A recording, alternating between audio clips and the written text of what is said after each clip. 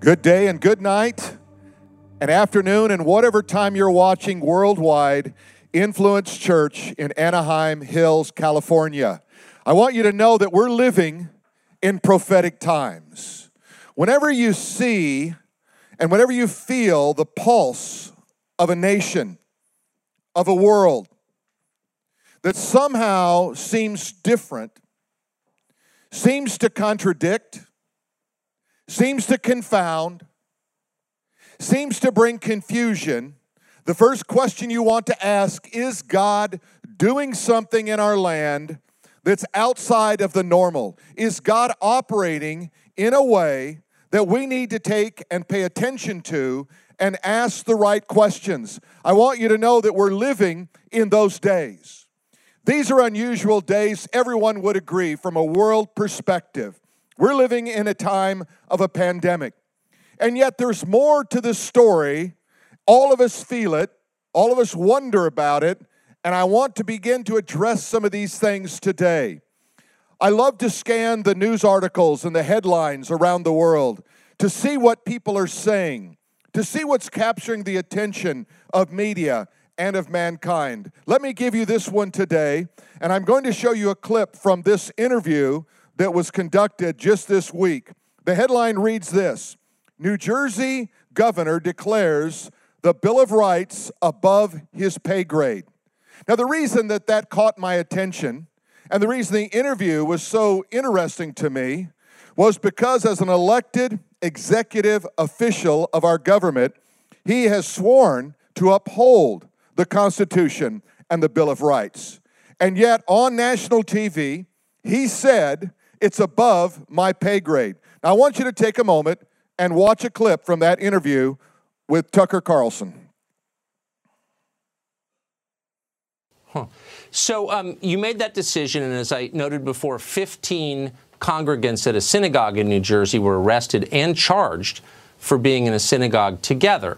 Now, the Bill of Rights, as you well know, protects Americans' right, enshrines their right to practice their religion as they see fit and to congregate together, to assemble peacefully.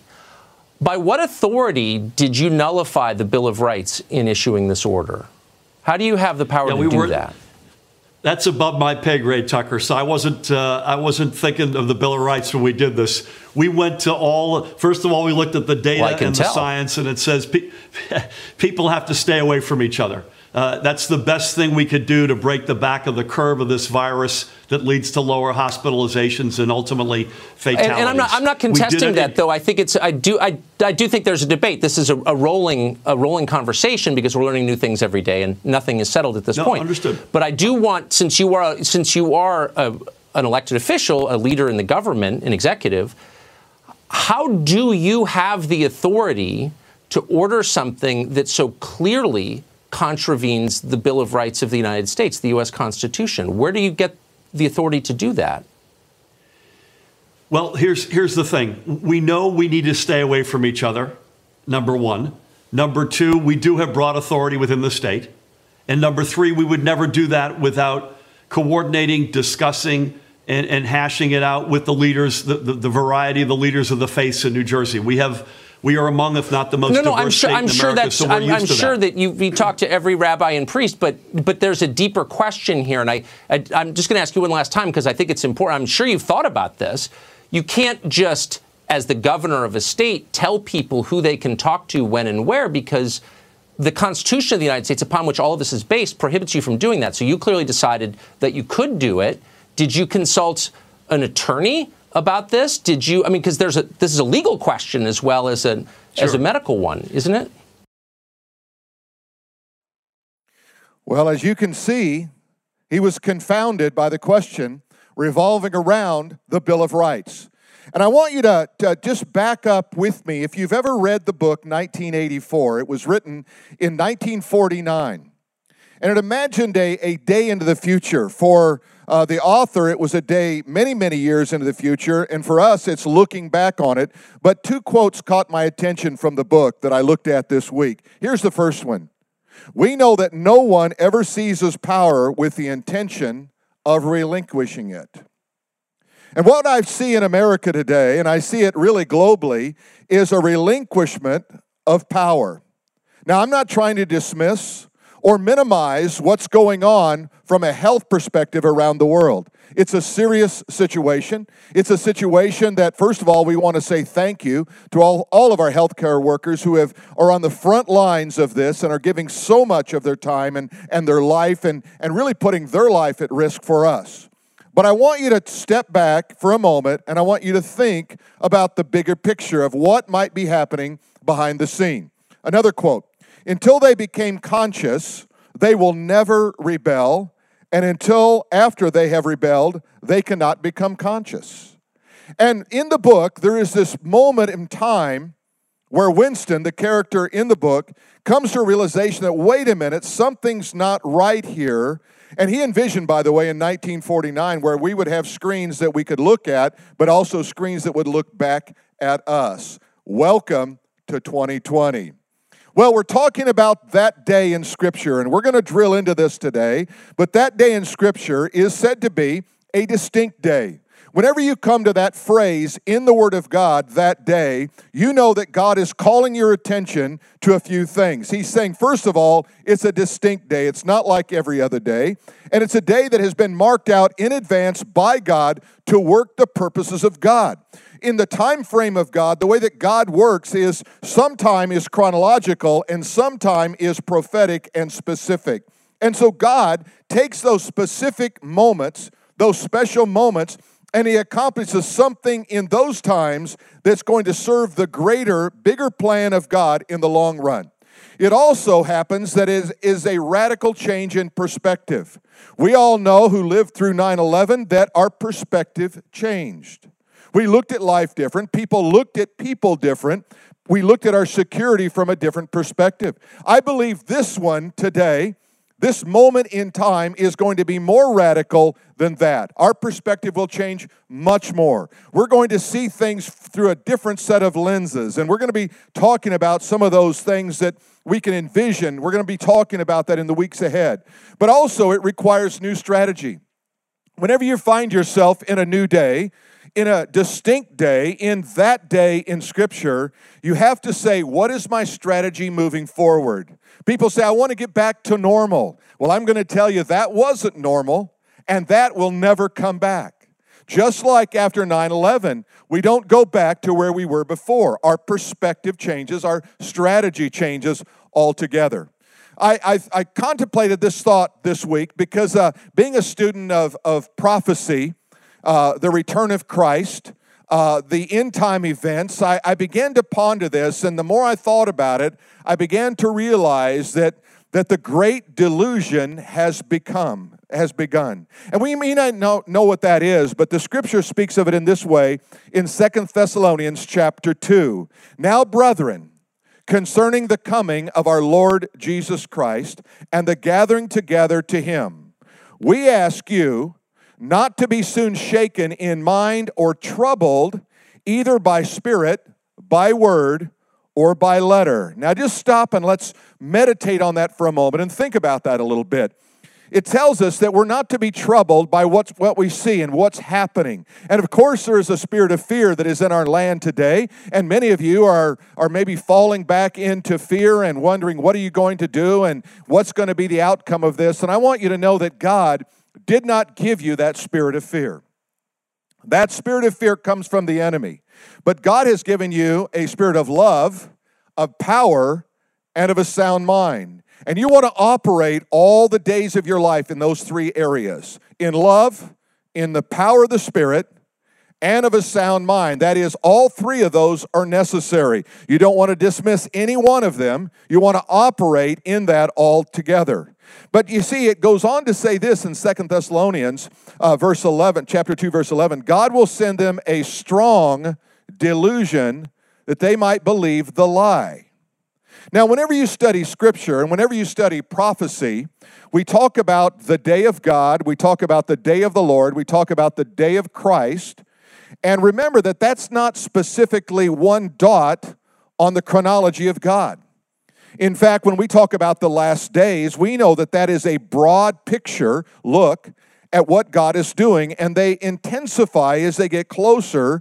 The events intensify as we get closer to the return of Christ. And so when we talk about the last days, Jesus said the last days are here, the last days are coming, the last days will culminate. So the return of Christ will culminate, obviously, with the second coming in that last day. But you see, all of a sudden we're seeing events. The Bible envisions there's a time coming when people are going to be under such a great delusion that they will believe not a lie, but you notice it's the lie. What is the lie? It's the lie of the enemy who wants to take control of your heart, your mind, your soul, and everything else. It envisions a day into our future when a coming Antichrist will bring the lie forth and people will buy into the lie. And so he says, don't let that happen to you. Watch out what you're doing and guard yourself against all of these things. Well, I see people under a great delusion. People are giving up freedoms. People are missing the point about what's really significant, what's important. But I want you to know these times God is drawing us back. Don't let these times be a negative for you. Say, you know what? We may be living in a time of delusion where people without the knowledge of Christ, without the knowledge of the Word of God, when they're living out this lie in their life, but we don't have to be of the darkness, we are of the light. And so you pull yourself back and say, I am prophetically right where God wants me to be. I am safe in the arms of God as a follower of Jesus Christ. I have nothing to fear. I trust in the Lord with all my heart, all my mind, all my soul, and all my strength. Wherever you're watching this message, I want you to repeat this with me. I trust in the Lord with all my heart, all my soul, all my strength. I give God my entire life. My future is entrusted to the God of the universe. Now, doesn't that feel good? Just to give yourself over to God. And you say, well, but what about this? Well, that's God's job. Whenever a problem, that's God's job. God said He would provide for you. Let Him provide. You say, well, it's not easy. Well, if it was easy, you would be doing it. No, it has to be something that's difficult, so you call on Him, and He is the one that is the guardian of your soul. He is the rescue of your future. He is the provider for everything you need in life. When you study Scripture, you see how the prophets of God and the men and women of God, how they were always supplied the need in the moment that they needed it most. God always comes through. He always takes care of us. We don't have anything to fear when we trust in the Lord. But I really believe here, this other thought is the foundation of our nation has been shaken. When I record the message here of the governor of New Jersey and others who are dismissing the Bill of Rights, the Constitution, I know that the foundation has been shaken. Now, unlike what happened in 9/11, I think the foundation was strengthened. There was something that brought us together around this truth that we stand on as a nation. In the book of Psalms, it says this, chapter 33, let all the earth fear the Lord. Now, this is a message that God sends out to the earth. Fear the Lord. What does that mean? That means to respect Him, to honor Him, to give Him the glory due His name. And it says, let all the inhabitants of the world stand in awe of Him. In other words, stand back and just take a moment and just be in awe of the God who created the heavens and the earth. The God who loves you, the God who sent His Son Jesus to die on a cross, to rise from the dead, to give you life, to give you purpose, to give you meaning. And then it goes on to say He spoke and it was done. You know that when God speaks, it's done. He commands and it stands fast, the Bible says. The Lord brings the counsel of the nations to nothing. It's interesting that we have an organization called the United Nations, and it's supposed to be one voice.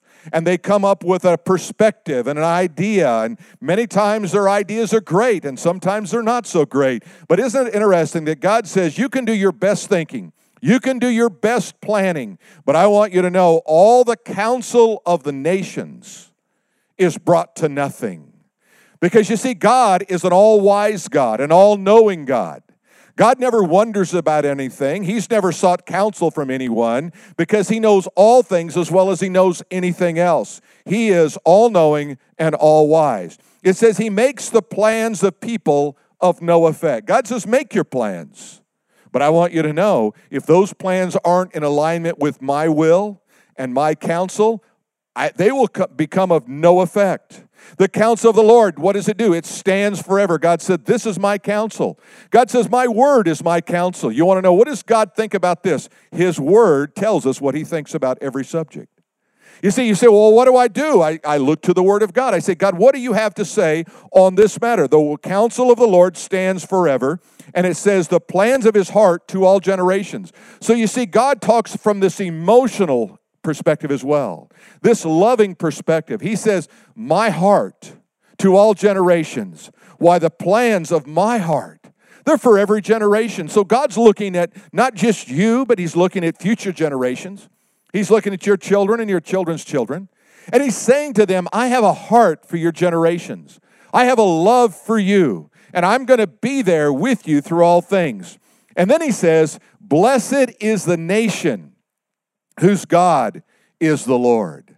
Why, our nation was founded on the principle of God. It was founded on the word of God. And almost every constitution of every state in the early days of American history began with the word, in the name of God. There was a foundation that was set. Our legal system was based on a foundation that there is absolute truth. That is, the Word of God becomes our truth and the law. And unfortunately, that foundation has become shaken and fragmented over time. But he says, if you want to know who's going to be blessed, blessed is the nation, it says, whose God is the Lord. And then it says, the people he has chosen for his own inheritance. And so God says, I want you to know that I'm going to bless a nation as a nation blesses me, as it walks in truth, as it walks in love, as it walks in all these things that I've laid out in the Word of God. And blessed is that nation. And guess what? I have an inheritance for you. Why, America has been blessed unlike any other nation on planet Earth.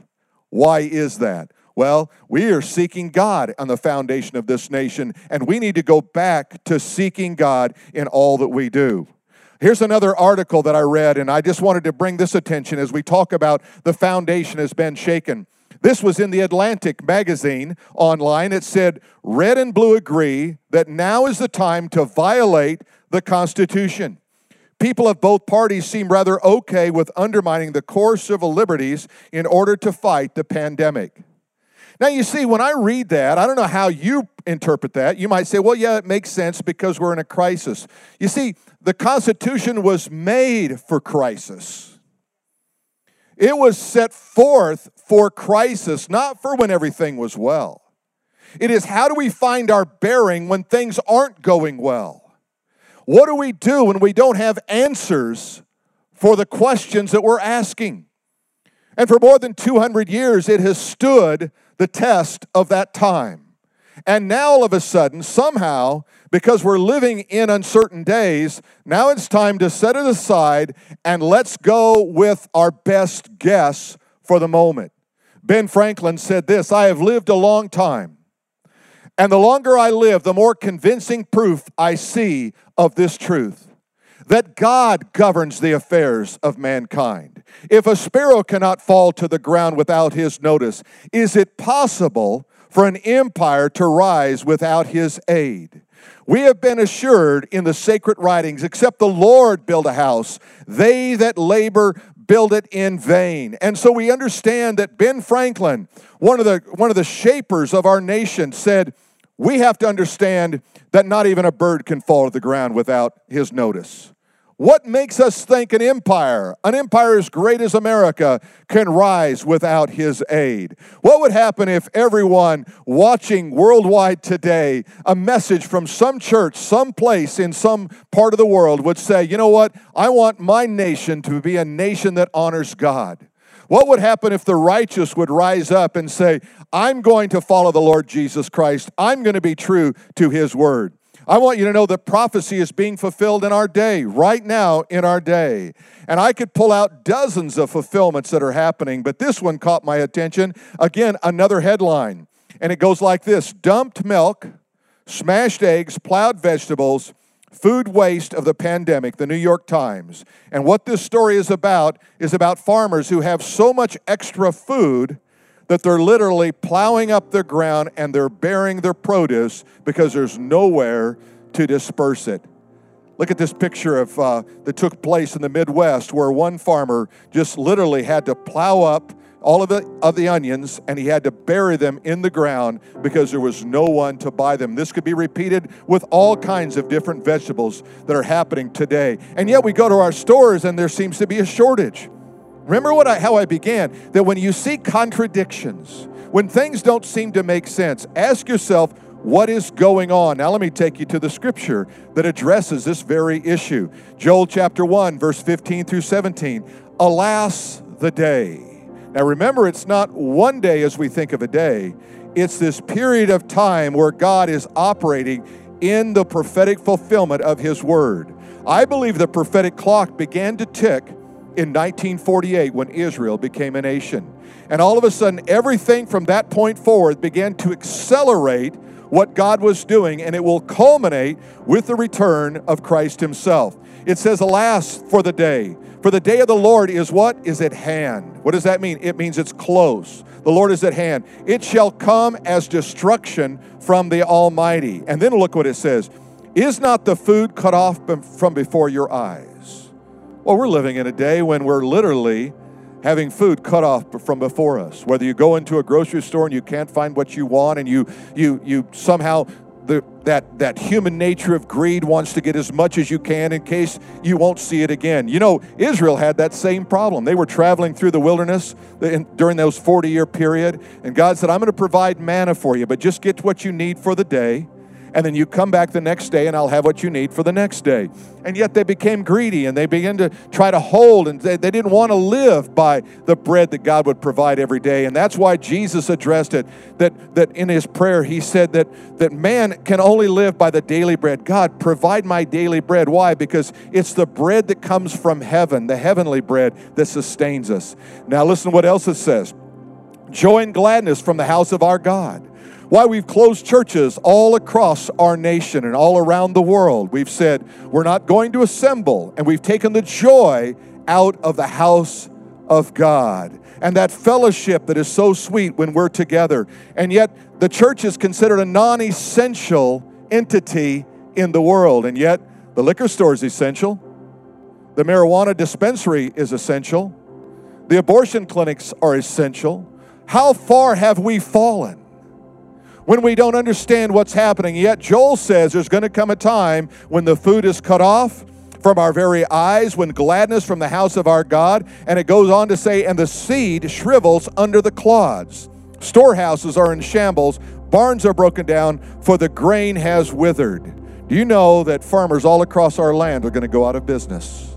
Their farms are going to fall apart. Their barns are going to collapse. The seeds they have in the ground, there's no reason to harvest because there's no one to buy the food right now, and there's no way to get distribution on this. We are living in prophetic times. But I want you to know there's a reason that we have these moments in time. There's a reason that God has that day in history for us. Hosea chapter 6 and verse 1 says, come, let us return to the Lord. You might be a little far from the Lord right now. You might not even know the Lord. But let me just tell you this. If you will start in His direction, He will welcome you with open arms. He will love you as a father loves his son. If you call upon His name, He will save you. He will redeem you. He will make all the promises of the Word of God become true in your life. The Bible says all who call upon the name of the Lord will be saved. Look what else it says. For He has torn. Oh, it feels like a tearing of the Lord, doesn't it? But it says He will heal us. You might feel torn, but I want you to know God is the healer. He has stricken, but guess what? He will bind us up. You might have a bruise. You might be broken. You might be bleeding. You might feel forsaken, but it says that He's going to bind you up. He's going to bring about a restoration. And then look what else He says in Hosea 6:3. Let us know. Let us pursue the knowledge of the Lord. Whenever you feel like you're broken and you turn to His healing, it says, return unto the Lord. Pursue the knowledge of God. His going forth is as the morning. Every day you wake up and you see morning. He says, I'm there. Just as sure as the morning comes, I'm there. He will come to us like rain. Oh, like the latter and the former rain to the earth. You see, the Bible says that there's an early rain that comes, and God pours out His Spirit. But God says, I'm going to pour out my Spirit in the latter days. I'm going to pour out my Spirit in a way that's going to confound you and confront you in such a marvelous way that I'm going to bring a revival to our land. Can't you feel God stirring? Don't you know that God is doing something in our land? People who are far from God have said this to me. People that are close to God have said this to me. There's something God is doing. God is measuring the heart. He's calling you to Him right now. I want you to know God is building an army. God is recruiting warriors even as I speak. He's looking for the faithful. He's looking for the servants. He's looking for volunteers because there's a massive global movement coming to planet Earth. And I want you to know, I believe revival is closer than we all think it is. I want you to know it's going to be a pure revival. It's going to be a true revival. It will be powerful and glorious. It's going to take away all that we thought before, and He's going to bring in new wine into a nation, into a people who have a heart for Almighty God. Some are falling away from their faith during this time. They say, where is God in this? Don't be alarmed by that. That has always been true. But I want you to know, those who have light, they will shine brighter and brighter as the darkness becomes deeper and deeper. And the true followers of the Lord, they will usher in the kingdom of the Lord. Be encouraged. God is moving in our day. Be strong. He is your God. Is He your God? If He's not your God right now, would you make Him your God? Would you say, Lord Jesus, I believe that You died on the cross for me. I believe that You're coming back. I believe, Lord Jesus, that You want to save me right now in this moment. Would you just call upon His name? The Bible says all who call upon the name of the Lord, here's the promise, will be saved. If you've called on His name, would you thank Him right now? Would you thank Him? You may be watching on Facebook or on our web or on our app or on YouTube, one of those places. Would you just go into the comment section and say, today I received the Lord. Today I gave my heart to Christ. Today I became a follower of the kingdom. You say, well, Pastor, I'm already a Christian. Well, then would you go in there and say, you know what? I renewed my faith today. I reestablished my faith and my trust in the Lord Jesus Christ today because of this day, this message, the time that I'm living in, and I want to live my life for the Lord Jesus Christ.